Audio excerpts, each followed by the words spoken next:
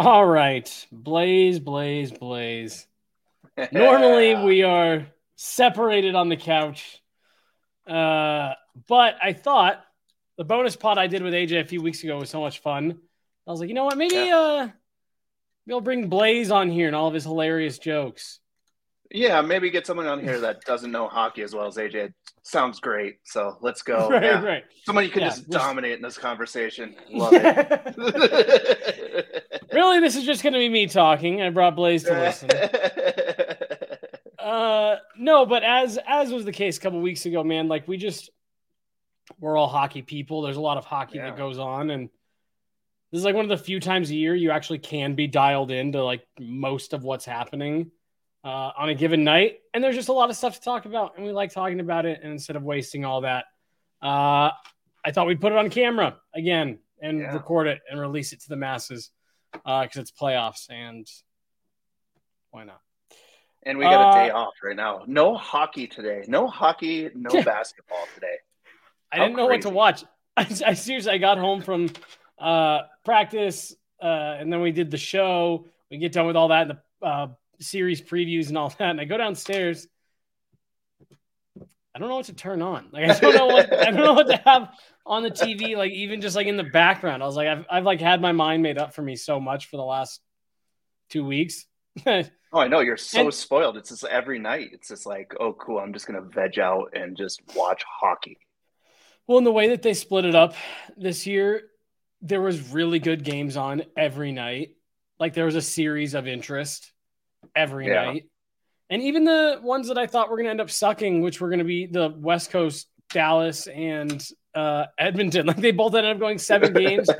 Jake Ottinger played ridiculous. Did you watch that overtime? Yeah. I mean, Dallas had a few chances there where it was like they could have won. I think they rang one off the post. I mean, they had some chances there. That Dallas team, man, it's such ugly hockey. It's that grind up and down the boards. Like it's just gross to watch, but it's so effective against like high-powered offensive teams when you just don't let them have any space in the middle of the ice and just like, let's go to the corners and fight it out. Well, so, dude, I was watching that. I was laughing because I was having flashbacks to the bubble, and I was like, are these sons of bitches going to do this again? Are they seriously going to come out and upset the Flames and then do the same thing to Edmonton in the second round? And then I was like, there's no way. Are they really going to do this to the Avs again? And we're going to end up with a Tampa-Dallas final again because they just slog the middle. Is slog a word? Yeah, sure. Let's go with it. Sludge, yeah. Blais said so ugly, but I mean, I thought they were going to pull it off for real. I was surprised Calgary came back. Yeah, I mean, once it went into overtime, right? You just never know when it goes to overtime. Like it's anybody's game. You get a tough break. You saw it with the Pens, right? Like, you just get a tough break and it's over. And sometimes the better team loses. So, well, who was it? Oh, LA. What was it? Game 5. LA and Edmonton. Game 5, Edmonton Edmonton had just taken it to them all night long. Yeah. They came back. We're just pressing. They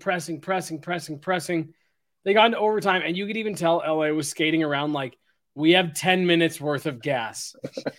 Use all of it and try to get a goal. And they did. And like, Edmonton probably deserved to win that game, but that was a crazy series. I actually had LA winning that series. So I was like, when it went to game 7, I figured the Oilers were going to win it. I just wanted to, be the guy that goes against the Oilers just because of Oiler Nation. Dude, I can't stand them. So I went to high school with this kid. Nice kid. There's nothing wrong with like him, but he was this huge Oiler fan. And when I was in high school, when I was junior, senior, was when they were really like hitting. Well, I graduated in 2011.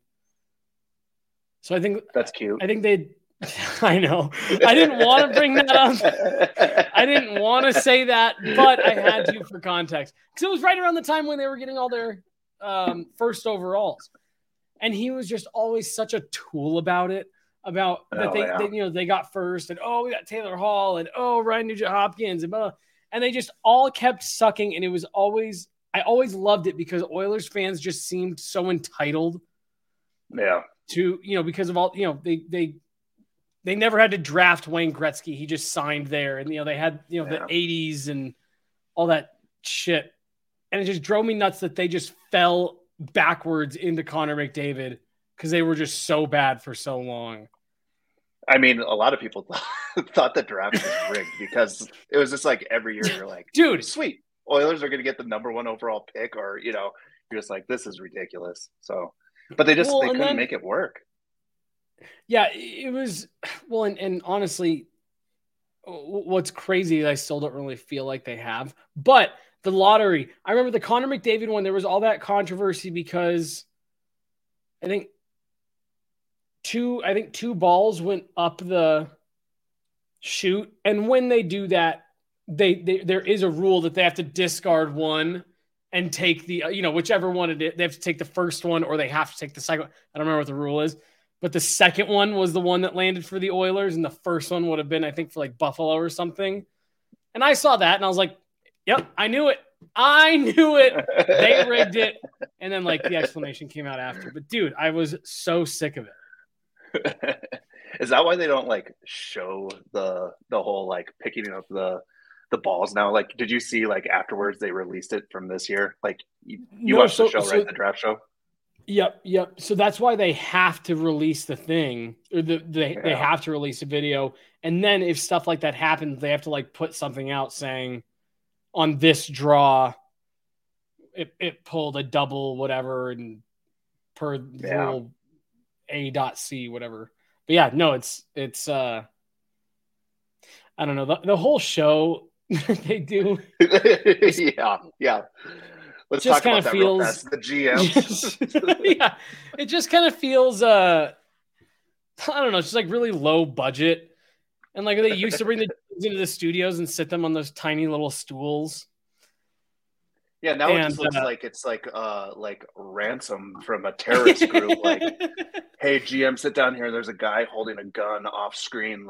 Right, you got to sit here through this whole thing. Well, and they do nothing with them.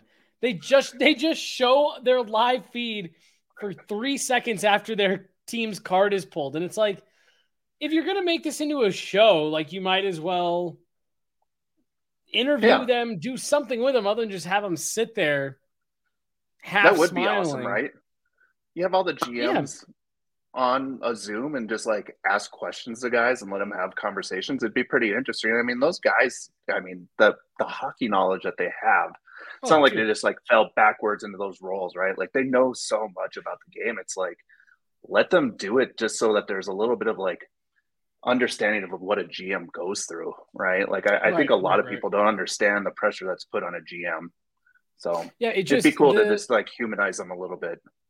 Right. The whole production has just always felt so rushed, and it's you have everyone there, you might as well do something with them instead of just have them sitting in the locker room. But Edmonton, LA, I don't remember what we were saying there, but yeah, it ended up being a really good series, and I don't know. There was part of me that wanted to see LA win just because, like we were saying, they just couldn't put it together with all those first round picks. And I don't know. I still think, given the fact that they have McDavid and Draisaitl, the final product that they have put together year after year, it's how do you mess this up this bad when you have two players that are that good?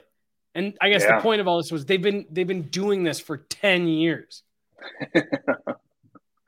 They just haven't been able to put a team together that's they're so offensive minded as well, right? That's the downfall of them. And that's where I felt with that matchup with the Kings, the people that are still with the Kings organization have an understanding of how to win and how to get through tough games. They've been through these, coming in at low seeds and beating higher seeds.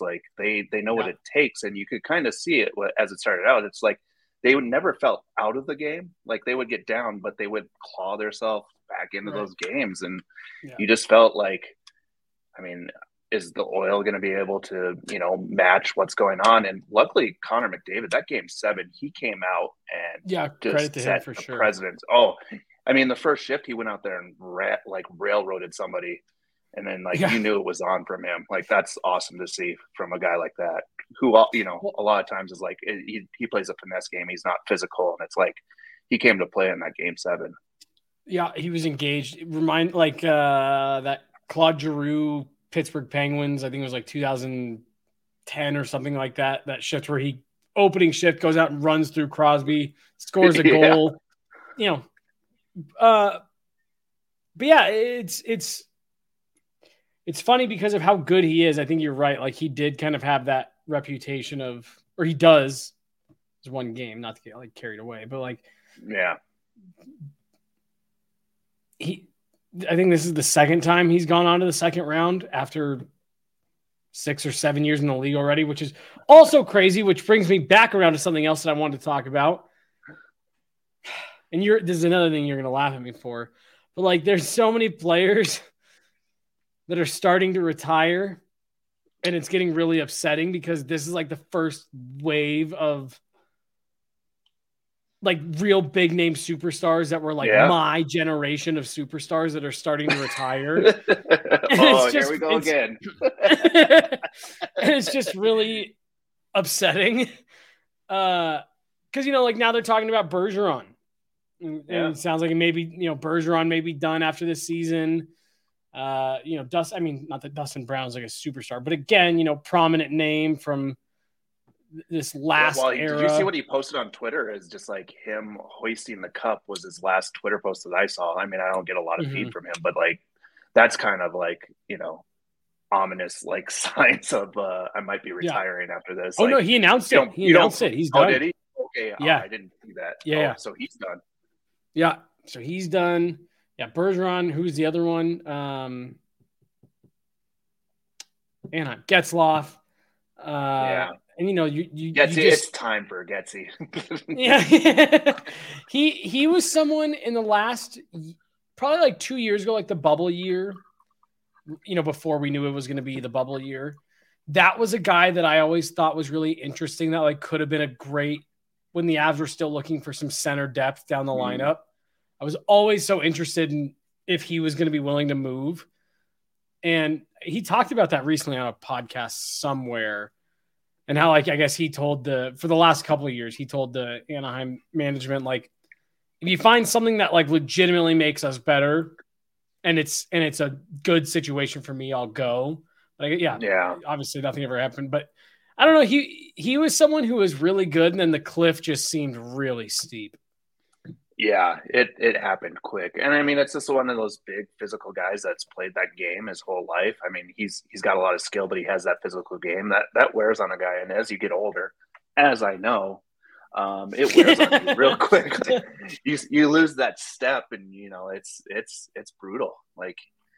It's hard when you start getting a little bit older and you're playing hockey and there's guys flying out there and you're I remember when I used to be able to do that. Yeah. Change your game. You got to think the game a little bit more than those young guys do. And that's what he did. But again, the talent level now that you're starting to see from the young guys that are coming out, it's, on his team, you can on see his own team. Yeah. So, I mean, and then you're seeing a lot of older guys. This is probably the first wave too, where you're starting to see big names that are going to start hitting free agency as well. So, yeah. That's another thing that you're going to start seeing. Dude, nobody is talking about the fact that I think Malkin's done. I think he's Malkin UFA. is a free agent. Yep, he is. And it really it does not sound like he's going to be sticking around. Oh, really? Yeah. And I think it's just one of those things. Well, I guess I shouldn't say that. I guess I shouldn't fully say that. But it doesn't sound like it's a surefire. He's definitely coming back. I guess it's just kind of, there's a few things up in the air. He's got an offer, but it's just an interesting situation. Crosby, 3 more years. Ovechkin just re-signed. And I was going to say, when you were talking about Getzlaf, that's part of what makes Ovechkin so impressive, even more impressive, He's always been physical like that, and he hasn't. The wall will come eventually. But the fact that he's been able to play the way that he has for this long is. Yeah, I would put those two players in different categories, though. Like Getsy's a great player. For sure. Oh, absolutely. Yeah, let's talk about the Pens real fast, though. Is it finally time for the rebuild, right? Like you have Malkin, who's on free agency. I believe Chris Letang also becomes a free agent this year, unrestricted free agent. Rust is another free agent this year. I don't know if he'll go anywhere. Do you think have they finally decided, like, we need to go full rebuild? Well, I mean, or do you think they still think they have a window, even without, let's say they don't sign those two guys. I know I've heard them say, so it's Malkin, Rust, Ricard Raquel, Evan Rodriguez, Brian Boyle, Chris Letang, and Nathan Belleau, all unrestricted. Yeah. So I know they've always kind of had the philosophy of, if we've got Crosby and Malkin, we'll keep going for it. But again, Malkin, UFA. And I don't know if you want to let him go for nothing, and maybe they re-sign him and I make too big of a deal of it. But you're getting to a point where it's like, you're getting close to not having Malkin and Crosby. To me, this year they pulled the Rangers in the first round, and in a situation where they don't have everything go wrong and they get down to their third goalie and Crosby misses 2 games, they probably win that series. But to me, that was like, this is the perfect path for you, given your roster, given where this team is at. I thought they were set up nicely for one last run, where I thought if they got out of the first round, like we were talking about a minute ago, they're just a veteran team who's been there before. We were talking about with LA. I couldn't think of who we were talking about with. who understands how they have to change their game the later they go. And I said they just need to get out of the first round, and they pulled the perfect team to do that with. A team that has analytical flaws all over the place. They're not very deep. And it looked like Shesterkin had run out of gas. And I said, they're going to do it. And I said, and watch us end up with an Avs Pens final. And we get a Crosby McKinnon showdown. Because I thought this was their last chance to get a kick at the can.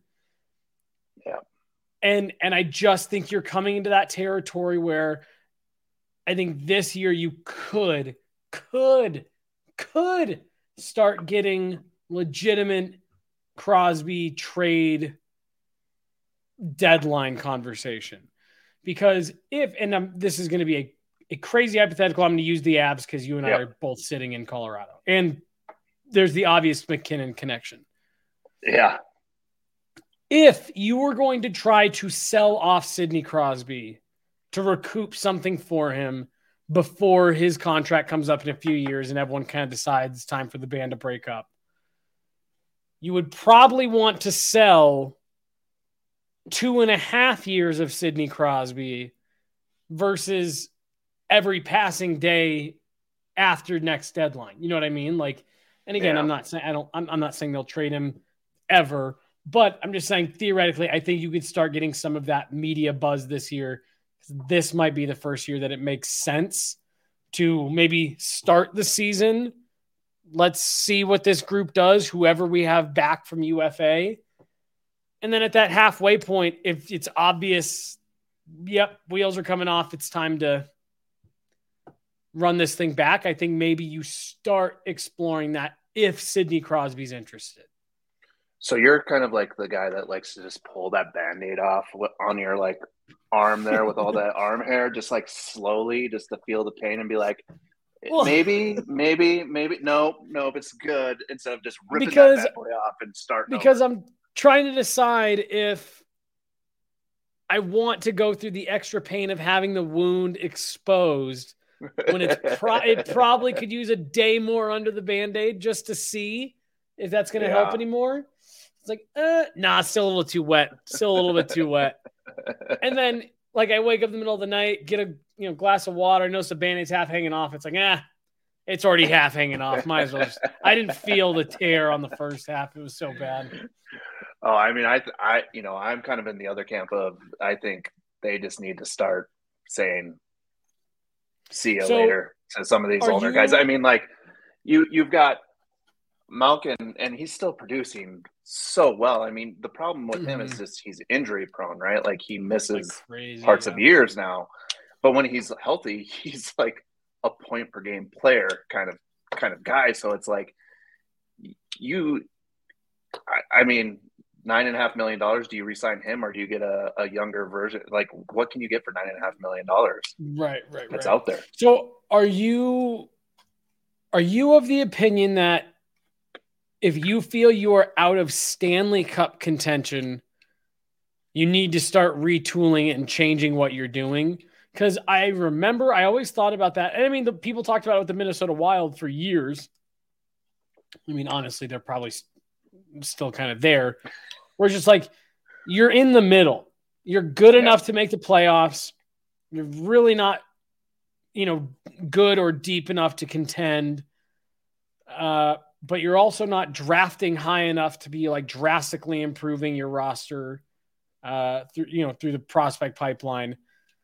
But like teams do hold on because every now and then you get a St. Louis. Yeah. I mean, it doesn't happen often. But like, so are you team if you've, and this is after you've peaked, right? Because if you think you're building, you can't tear it down every year.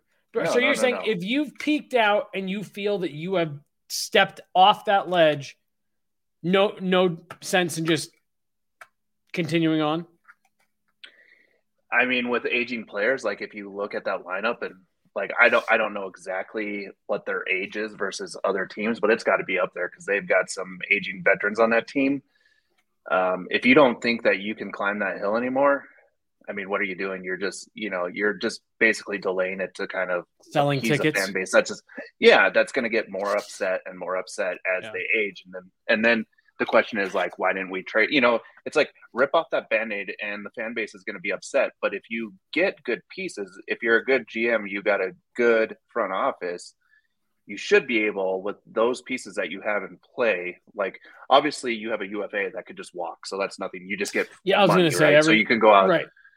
But with Sidney Crosby still having 3 years left on his contract, I mean, that's you could probably get a good return from, some teams out there that are desperate for selling tickets, I guess. Now, I mean, depending, is Crosby going to want to go to a place like that? Who knows? What do you think Vegas gives up to get Crosby? I don't know anymore. Like, right? They fired Peter, so I wonder what they're going to be doing out there now. How do you feel about that, anyways? I think it was DeBoer time. Thing. Yeah. The only thing that struck me as odd was why did they do it today? Why not 2 weeks ago? Yeah. You know what I mean? Do we know anything that's going inside of that organization? Yeah. Okay, so let's talk about being weird.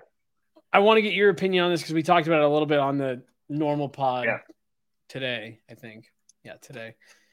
You're Barry Trotz. Bill Foley calls you, owner of the Vegas Golden Knights, or Kelly McCrimmon, GM, and says, hey, we'd love to chat with you about, maybe taking over here in Vegas. Does Barry Trotz, knowing that he'll get calls from 15 teams, does he even take that interview given just the way that things are around Vegas? Or is their roster good enough that you're like, yeah, I'll take that chance? I mean, I think you have a little bit of sway there, right? When you're basically looking for a job like that, like they want you, maybe you have other options. So it's like, how much control am I going to have over decisions of players and things of that nature? Because like, I think from Barry Trotz, it's like, a slam dunk, right? A team that's heading south, if I go in there and turn that team around, I am the golden coach of the Golden Vegas Knights, right? But it's how much power am I going to have to make that happen?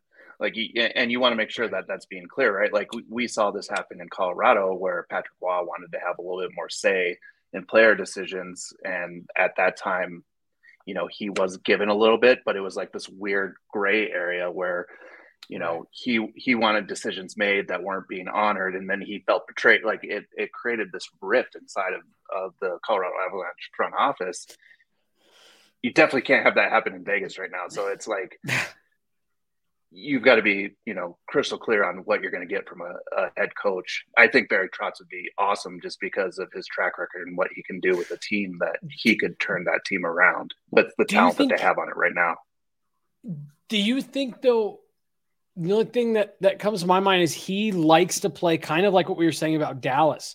Very slow, very deliberate, very kind of, just beat you to death. Yeah. And that's just very not Vegas. That's just very not what they've done. That's not like the roster they have built doesn't really fit that. Yeah. Well, that's on him, right? Can you see Jack Eichel playing, a 1-3, 1-3-1 or whatever? Yeah, no. I mean, again, that would be. I mean, I know his track record is like that's what he likes to do, but being a head coach, you have to understand what pieces you have in play and then the style of play you're gonna, kind of make the makeup of the team. That is an interesting call there because it is like two different styles, but he's a good coach, man. I think he can get the best out of that team, and he just has that leadership that's probably needed inside the Vegas locker room right now. Jack Eichel, man, that guy, it's just like wherever he goes, coaches are fired in his wake. I'm sorry. It is one of those. No, it is one of those things where like I dated this girl years ago, and I remember we only dated for like 6 weeks, 2 months, something like that. I remember at some point in there, she was telling me, she's like, yeah, I don't know. I keep like, whenever I meet a guy, we just like don't get along. We end up screaming and fighting and arguing. And like, I just keep meeting all these assholes. And I was sitting there, I was like, there's a common denominator here. Right. One thing that is the same in every single one of those scenarios. And I'm talking to it. Like at a certain point, again, I'm not necessarily saying I'm sure Jack Eichel's a nice enough guy, whatever. Like you do eventually. It was like you had to do it with Matt Duchene there for a minute. It's like, dude, every roster you show up on dies. What is happening? And why is it following you around? Yeah, Jack Eichel, man, he's just hacking him down. I'm not a big Jack Eichel fan. Excuse me. I appreciate his game. Like he's a very talented hockey player, but I've followed him from U18s to where he is now, and he has grown up a little bit. But when he was younger, he had an attitude on him, and he liked to throw people under the bus. And you see it peak out every now and then, right? Like the Buffalo when things aren't going their ways. Yeah, the Buffalo thing's fine, but it's just like those comments that he says, when like reporters are asking him questions, and I know that can be annoying sometimes as well, but yeah, there's times where he throws people under the bus instead of just being like, it's on me, like I'm getting paid this money. I need to step up my game and not start throwing people under the bus. That can't like speak for themselves. Right. Yeah. The comments about the Buffalo fans, I don't know. That one just annoyed me because I bag on Matt Duchene more than most. But I give the dude I give the guy a ton of credit. Because he's had 1,000 reasons that he could, or 1,000 excuses to take shots at Avs fans over the last couple of years. They have been pretty hostile towards him. I mean, they booed every time he touched the puck in those 2 games in the first round. There was a multiple times a pretty prominent Matt Duchene sucks chant that broke out. Yep. Oh, you could hear it on the broadcast. Yes. Oh, I'm sure. And after the game, he gets asked about it, and he's like, well, they have really passionate fans. They were really great to me when they're here or when I was here, but, you know, I'm on the other side of it now, and you know, they're just supporting their team and blah, blah, blah. And it's like, that dude could have so easily been like, no, I think it's completely, you know, ridiculous and disrespectful. And, you know, I poured my heart out here, and I never heard him treat anybody like that when I was here. And but it's just like, dude, he understands how that, like, Matt Duchene understands how that all went and how it all looked, you know, from the public eye. And he, you know, he just kind of rolls with the, I still got love for Colorado. If their people don't like me, you know, it's all good. I get it. Yeah, he's not a dumb kid either. Like that's the thing is, like, a lot of people forget that these, you know, we're talking to these, like, guys that are 22, 23-year-olds, right? Like, I mean, you go back when I was 22, 23, I've said some dumb shit. I say dumb shit now, but you learn and you understand, like, oh, okay, maybe I should have, like, approached this situation different. Like, the whole thing was, like, Matt Duchene was great when he got here. It was such a great story, right? Like, they drafted him. He loved the Avalanche. They showed a picture of his childhood room, which is just wall-to-wall Avalanche stuff. Colors are even Avalanche colors. It's, like, awesome. You know, and then he comes in and he starts, like, understanding the game. He's playing a pretty good game. Now, you know, he gets labeled as one of those guys that gets junk goals when it doesn't matter, but he's producing points. He's a bigger star in Colorado. And then you start getting some of these younger guns coming in that, you know, have the skill set that's a pretty even skill set that you see night after night. And he wanted out, and he didn't approach it the right way. He kind of started, you know, saying things that he probably shouldn't have. And in the locker room, I guess it sounded like things weren't going very well, and he was kind of confrontational, and that just rubbed wrong. You know, especially in hockey and especially in Colorado, which, you know, you've got, like, role player guys that, you know, we kind of take shots at, but, like, Eric Johnson's a great role playing guy in the locker room and stuff. And when he comes out after the guy leaves and basically says, glad he's gone, you know, there's issues going on there. But he grew up. He grew up and he understands. He's got a kid. He's got, you know, a wife. He gets it now, and, like, he's learning life. So then I take that back to what started this conversation, Jack Eichel. Yeah. And it's just like, he's not quite there yet. Not quite there. I mean, if you're him, you have to understand, again, just how it, regardless of what the truth actually is. This is one thing that, again, I applaud about Matt Duchene. Regardless of how it actually went, what he actually said, how much he said, I don't want to be here, whatever. Regardless, he understands, look, these are passionate fans. I get why they would perceive it this way. I just kind of got to deal with it. Whatever. Like you said, he grew up. Jack Eichel, same kind of thing. It's like, regardless of what happened, there was actually a lot of people who were, like, very pro Jack Eichel in that whole situation. But you also have to understand, Buffalo's a very passionate hockey town. It's been bad for a long time. Yeah. And the way that it just kind of ended, you have to expect that. And I don't know how we fully got down the Jack Eichel thing, but just really annoyed me the way that he kind of threw the temper tantrum. Oh, this was all about the coach and Barry Trotz and how that would kind of fit in with what we know Barry Trotz is. Or, I mean, I don't know. I've never played for Barry Trotz, but what we know Barry Trotz to be. Yeah, his systems of play, right? Like, what he likes to see out of his players. Maybe it's not a good fit, but I don't know. I think Barry Trotz would probably look at that as, like, cool, if I can get this out of the front office and I have this type of control, could be a fun one to kind of turn around, because, like, you look at that franchise, it started on top and now it's starting to slide a little bit. So it's like, if you can bring it back up, you are going to be, you know, the hero of Las Vegas. Well, and that maybe is something too, where it's like it would pour some cold water on that whole situation. Like, you bring in Barry Trotz, you can have a year where it's not just chaos. There's people coming and going. You're going to lose some pieces in the off season. you have to. Right.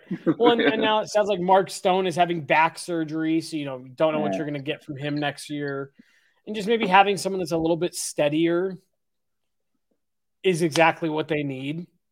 Yeah, I don't know. I don't know. I was honestly surprised still that Barry Trotz was fired in general, but I just thought that was a really weird. Well, and it's I guess crazy, like how the leagues.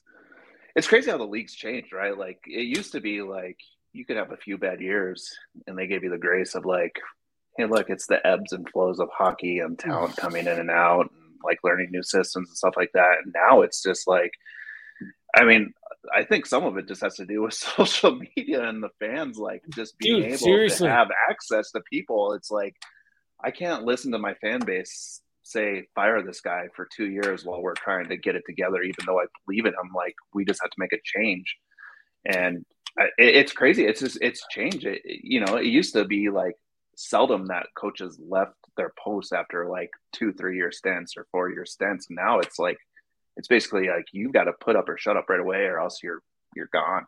Next guy. Dude, I mean, there was all kinds of people calling for Jared Bednar to be fired after the 48-point year. I mean, like, yeah, it was a historically bad year, but like, given the circumstances, that seems a bit harsh. Like, holy especially smoke. That, like, that's the year that basically he got handed the team when preseason started. And what nobody gives him enough credit for that year too was the year that they did the World Cup. Yeah. So all of his core guys, not only did he have 2 weeks with the team, all of his core guys showed up a week late. Landy and McKinnon didn't get there till halfway through camp. Matt Duchene played for Canada, who went all the way to the final. He didn't get there till preseason games had already started.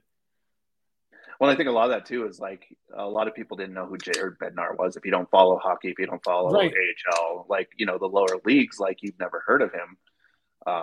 If you had, you were like, wow, this guy's track record is insane. Like he wins at every level that he's at, and he's finally getting his shot. Perfect time to bring him in. But yeah, again, perfect example is like after that first year, people wanted him fired. And it's like, I mean, this guy didn't even get a real shot at it. Like he was just given a team, and it's like, figure it out. And that was a team that was, in transition as well. So. Oh, for sure. Well, but I think you make a good point about social media, just because when you think about it, this is something I talked to my mom about a bunch, because she always says, oh, things are so much worse now. I'm like, no, but you just are now you get a notification about how bad things are. And so it is just funny because like it used to be so easy for teams, businesses, whoever, to make decisions and never have to hear feedback about it if they didn't want to seek out a focus group or, deliberate feedback. But now it's like, we'll tell you what we think all day, every day about every single thing all of the time. Yeah. And you just can't, your social media team can only be added so many times. Right. Well, and then like, back in the day, right? Like, I don't want to make this like the back in the day pod, but like the only way that the GMs like would start to figure it out was like when people started throwing jerseys on the ice. Was like, right. Yeah, like the fan base is upset, booing after games. I've been to a few Oiler games where the Oilers crowd was booing their own team, where it's just like unreal, hilarious, but unreal at the same time. That was another thing that became weirdly commonplace the last couple of years for a couple of those Canadian teams was there was jerseys on the ice every night. Yeah. Like, again, it used to be that was a big deal. Whoa, someone threw a jersey on the ice. There was a night in Edmonton like 2 seasons ago where there's like 5 jerseys on the ice. So these people are just throwing $300 away on a nightly basis. Yeah. Rich people, I guess. I mean, those jerseys are crazy. My kid like wanted a jersey, and he was like, "Can you get me one?" I was like, "Go look at the price tag and then let me know."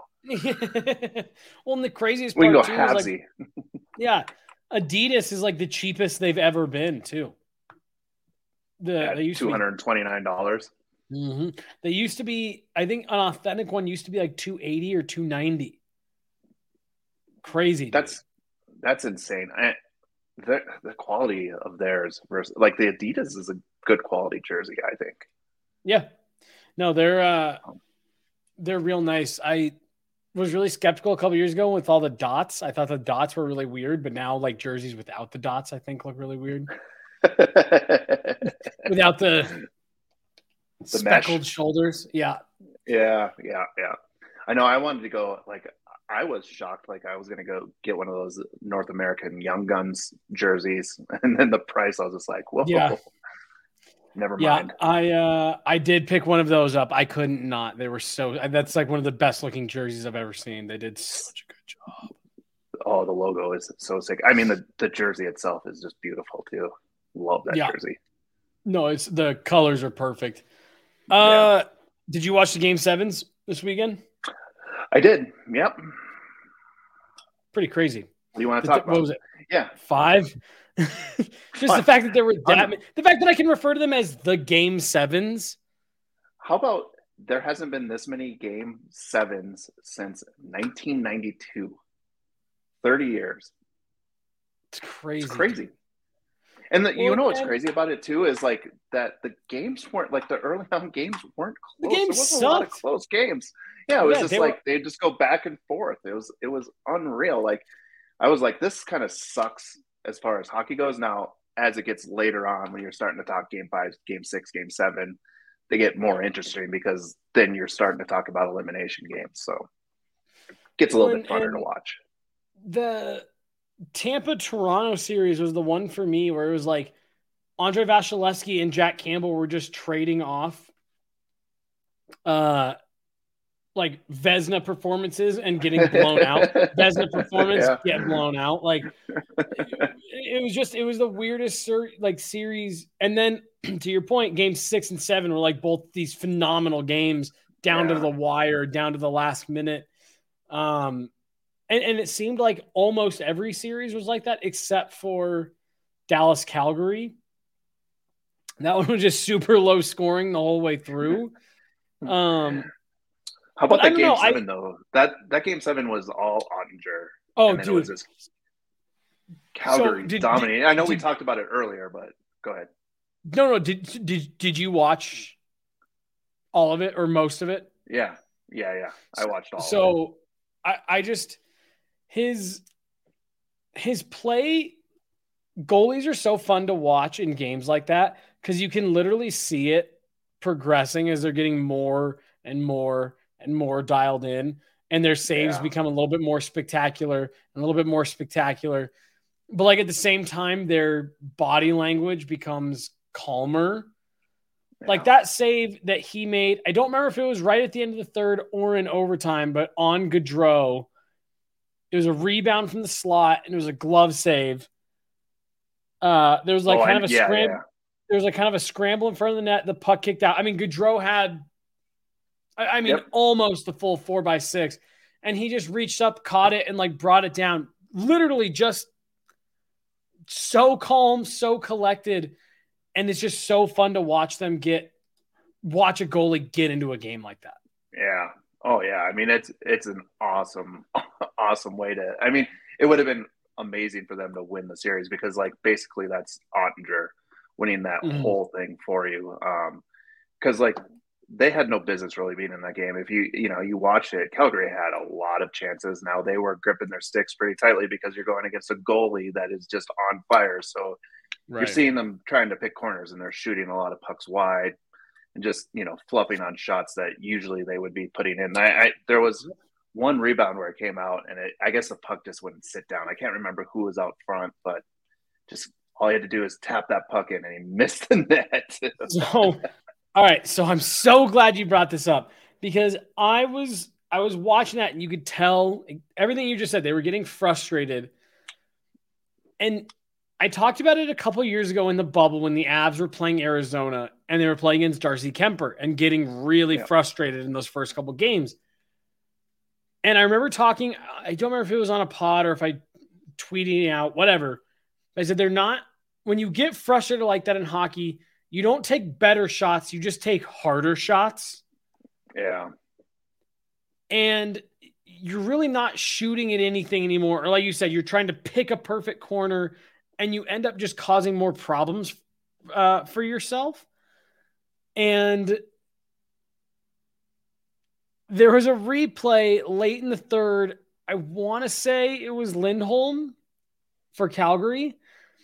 Took a shot and they showed the slow-mo of it. And literally halfway, or not even halfway, as he's on like the backswing, he puts his head down and he closes his eyes. I'm like, this dude's not even looking at the net. He's just bearing down, closing his eyes and swinging as hard as he can to try to just like put this puck through Andre. And it literally just hit him like right in the chest, swallowed it up. And I was just like, you're never going to score a goal shooting like that. Like you're never going to happen. Milan Lucic does that a lot, coming down the line on the wing. But you can forgive him. Yeah. I was gonna say that's all he's got. Yeah. So yeah, no, I mean that was all the game sevens turned out to be really good. We didn't get like the fucking Phoenix Suns. What happened to them in their game seven? Yeah. What? So it was what? 2 overtimes. So you had New York Pens. Yep. That was an overtime OT game. Dallas, Calgary overtime. Dallas. Yeah. Who else? And then have Tampa, Toronto was 2-1 regulation, and then I think good game. Yeah, great game. Edmonton, LA, I think was what 3. Oh, no, it was a shutout. 2-0. 2-0 shutout. Yeah, I think.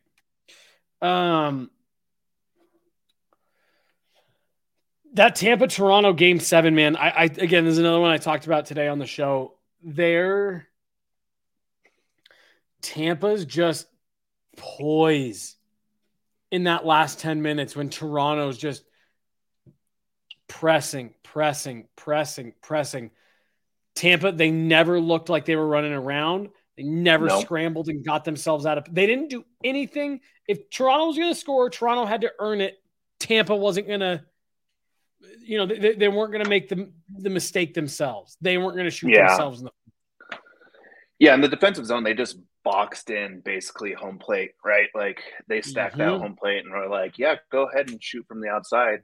If you can get it, congratulations." Especially when you've got a world-class goaltender, you can do that type of stuff. Yeah. And yeah, I mean, again, they are so good.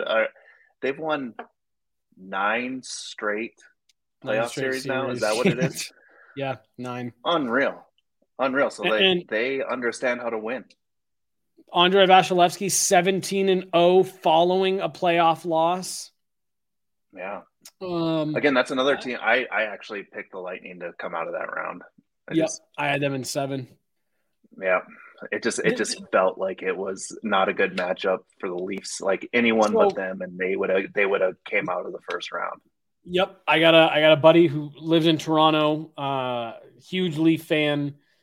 And I was talking to him and he was kind of saying the same thing. He's like, what do you do? Yeah. What do you do? Like you pulled Tampa in the first round. And I picked Tampa in 7 because I said, if this gets to 7 games, Tampa is stronger mentally and they will be able to handle that moment better than Toronto will. Yeah. And it's honestly, go ahead. Well, it's reminding me a lot of the Avs in that game for the Avs this season. For the first time, I'm not saying Tampa reminds me of the Avs. I'm saying the Avs are kind of reminding me of Tampa this year. In that game 4, Philip Forsberg scores to make it 3-2 on the road. Desperate team. Could have easily been like, you know what? We don't have it tonight. Let's get home, get rested, sleep in our own beds, wrap it up in game 5. And there was no panic in their game. They just kind of kept doing what they were doing. Devon Taves comes down, scores a goal, and like big goal. Nashville's, jumping into the glass, dogpiling, all stuff. And Devon Taves gives like a little fist pump, and he's like, yeah, I knew it would go in. And that was how Tampa looked last night or 2 nights ago, whatever it was. Like, I wasn't too worried about it. I knew we'd hold on. Yeah. Yeah, and that's the mindset you need to be in the playoffs. Like, let's talk about Avalanche last year. There's a game where they go down against Vegas, and it's like, okay, well, we'll just go home. We'll get game 4, excuse me, at that point. Yeah. We'll be up 3-1. And you can't do that. You don't have that luxury in the playoffs to think that, we'll just, we'll turn it back on, or this team, we can beat them the next night. Right. Like, that's a bad mindset to be in during the playoffs. And the teams with killer instincts understand that. And I think that's where you have the Avs this year, is like they've been through it. They've been through the process of being eliminated a bunch of times in the second round. And I think that's on their mind, that we're not going to do the same thing that we've done in the past moving forward. It looks like it's finally being drilled into them. And on the flip side of that, to your point of like, you can't let teams like that you can't let teams with the killer instinct get that bit of momentum, because Toronto had them on the ropes. They had them on the ropes in game 6. And they take 2 high-sticking penalties. Whatever you think about the high-sticking penalties, the first one looks like it maybe would have missed him, or it maybe could have missed him, but I don't want to necessarily relitigate that, the head snap thing. He got him in the shoulder pad came up. Anybody's natural instinct would be to throw your head back. But, they end up putting themselves in a 5-on-3. And I knew it. I said, they kill the 5-on-3, they'll get out of this game. Yeah. If they can kill the 5-on-3, I believe they'll hold on for the rest of this game, and the series is done. I said, but if Tampa scores to tie it, they're going to come back and win, and then Toronto can't handle it in game 7. Yeah. And because they did exactly what you just said that you can't do, they gave Tampa, a team with that killer instinct, they gave them an opening this big. It's like, dope, all we needed. And now we know how to close this out. That's so funny that you said that, because I was watching that game with my son, and I said the same thing. I was like, if they score here, like, they're going to win the series. And my son's like, well, how can you tell? And I was like, because like this is the straw that breaks the camel's back right here for Toronto. And it's just, the media is harsh up there. There's like mind games going on with the players. Like they've been bitten by this in the past already a few times, and they're starting to get that as like they choke in the playoffs, and that stuff just creeps into the players. As much as they want to block it out, it's still just sitting back there. When you have a losing culture, and I think Toronto is getting there. And again, this is something the Avs have had to fight through, for since 2007. It's hard to break that cycle and that small little voice in the back of your head. But the reason that you could tell that 5-on-3 meant the series was because you saw the look on their face that they all said, oh, damn it, this is how it happens. I think that's the game, right, where they panned over to Austin Matthews. Yeah, they panned over to Austin Matthews, who was on the bench, and when that goal went in, he just put his head down right on the boards. And you're just like, that's your leader right there. That's not good. Right. And when you're a franchise like that, and we saw it with the Avs for 15 years. We've seen it with the Broncos here in Denver the last 5 years. You find ways to lose, and everyone, the fans, the GM, the coaches, the players, you're waiting for it. I remember watching this documentary about the Cubs. It was the one with why can't I ever remember his name? The kid who reached over and broke up the foul ball play. I know. I can't remember his name, but I know what you're talking about. Yes. It doesn't matter. But there's a 30. Excuse me. There's a 30 for 30 on it, and that guy had to move out of Chicago. Yeah, dude. The best part was he moved to Florida, which is I think he moved to Miami, and they were playing the Marlins in that game, and so he ended up moving to the city where the opposing team was from in that game, which I saw. But there's a fan that they interview who was at those games or at the game, and he was filming it on a camcorder. And he said, because that was before they had broken the curse, and he talks about how there was a nervous energy and everyone was just really on edge because how could this finally be happening? How could it finally be true? And they brought in someone, I think like Billy Mack or something like that, to sing for the 7th inning stretch. And instead of root for the Cubbies, he said root for the champs. And he said that there were a bunch of people in the stands like, why did he say that? Why would he say that? Why would he say it and potentially jinx it? And it was right after that all this stuff happened. The play happens, at the wall, and they don't get the out, and they, the Cubs end up blowing the game. Everyone in the stands was waiting for something to happen to ruin the game. And the Maple Leafs have the same thing that's following them around right now. The fans, everyone in the building was waiting. I guess that one was in Tampa, but you know what I'm saying? Everyone who was a Leaf fan was waiting for the moment that things went wrong and they couldn't close out the game. And as soon as the arm went up for the second penalty, the players felt it, the coaches felt it, and everybody that's Toronto Maple Leaf felt it. This is it. We won't be able to close out this game, and then we won't win Game 7. Yeah. The worst thing that you could do is overreact to this and start trading pieces right now. I think that team is good. I think it is just a mindset thing. I think they have a great setup over there. Like I wouldn't touch a thing. It's just like get some sports psychologists in there and start having some off season. Let's talk about what's going on in our head when we're playing games type of meetings. And this is the first time I think I feel like that about that Toronto group. Yeah. I think a bunch of their past teams, it's been like, I don't know, something maybe needs to change. I think this is the first year where it's like, you can hang your hat on that series and say, we pulled the 2-time defending champs and, lost by 1 in Game 7. It's a heartbreaking loss again, but you didn't blow a 3-1 lead to Montreal. No, it's true.